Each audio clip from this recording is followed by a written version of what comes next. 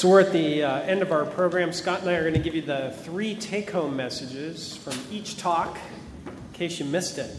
So Bob Silicano talked about Cure and outlined 3 steps of how to do it. The first is turn off replication with ART, and he said we're there. We do that with our current regimens. Next step is to identify all reservoirs, and he talked about that. And the third is find and eliminate each of the reservoirs, and then we will be cured.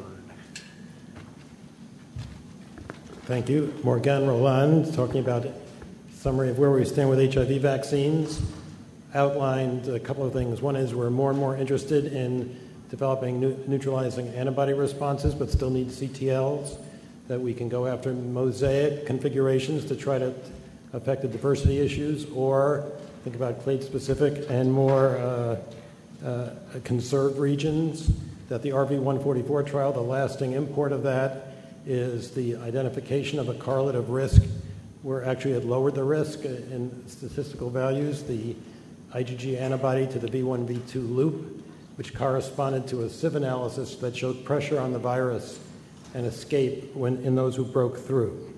And that there are clinical trials in progress and about to progress in the next year to 2 in the Republic of South Africa that will hopefully add to the clinical data set that we've got. Gulick talked about PrEP. I slept through that one myself. So the message here was that we need a multi-pronged approach to prevention, and this is one of the new tools we'll consider. Studies show tenofovir FTC decreases risk of infection in MSM and heterosexuals and is FDA approved, but issues of resistance, toxicity, and adherence are important, and other options are being explored.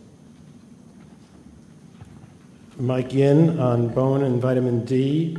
The 3 take-home points are no routine screening in general, screen in high-risk individuals, particularly those with osteoporosis, history of fractures or falls, and possibly those over age 50.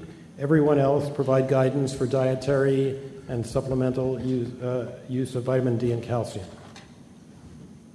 Then we had lunch. Remember that? Mike Sag talked about new drugs.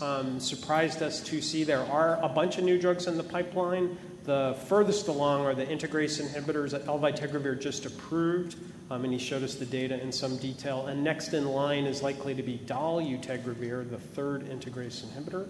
Single-tab regimens continue to be very popular in our field. And he featured the new mechanism of action, the CD4 attachment inhibitors. Oh, and then, I go. And then we just heard Christy, who really told us that the new DAAs, direct-acting antivirals, are a real step forward in terms of treatment of hepatitis C, improving response rates by about 30% over what had been standard of care before.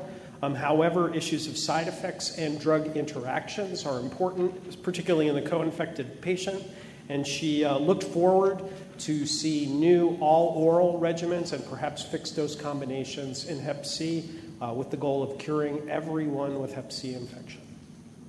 So that leaves us to say thank you all for staying. You all are long-term survivors of today's course. I want to thank Scott as the co-chair of today's event. Thank all of our speakers for really excellent talks, and we'll see you next year.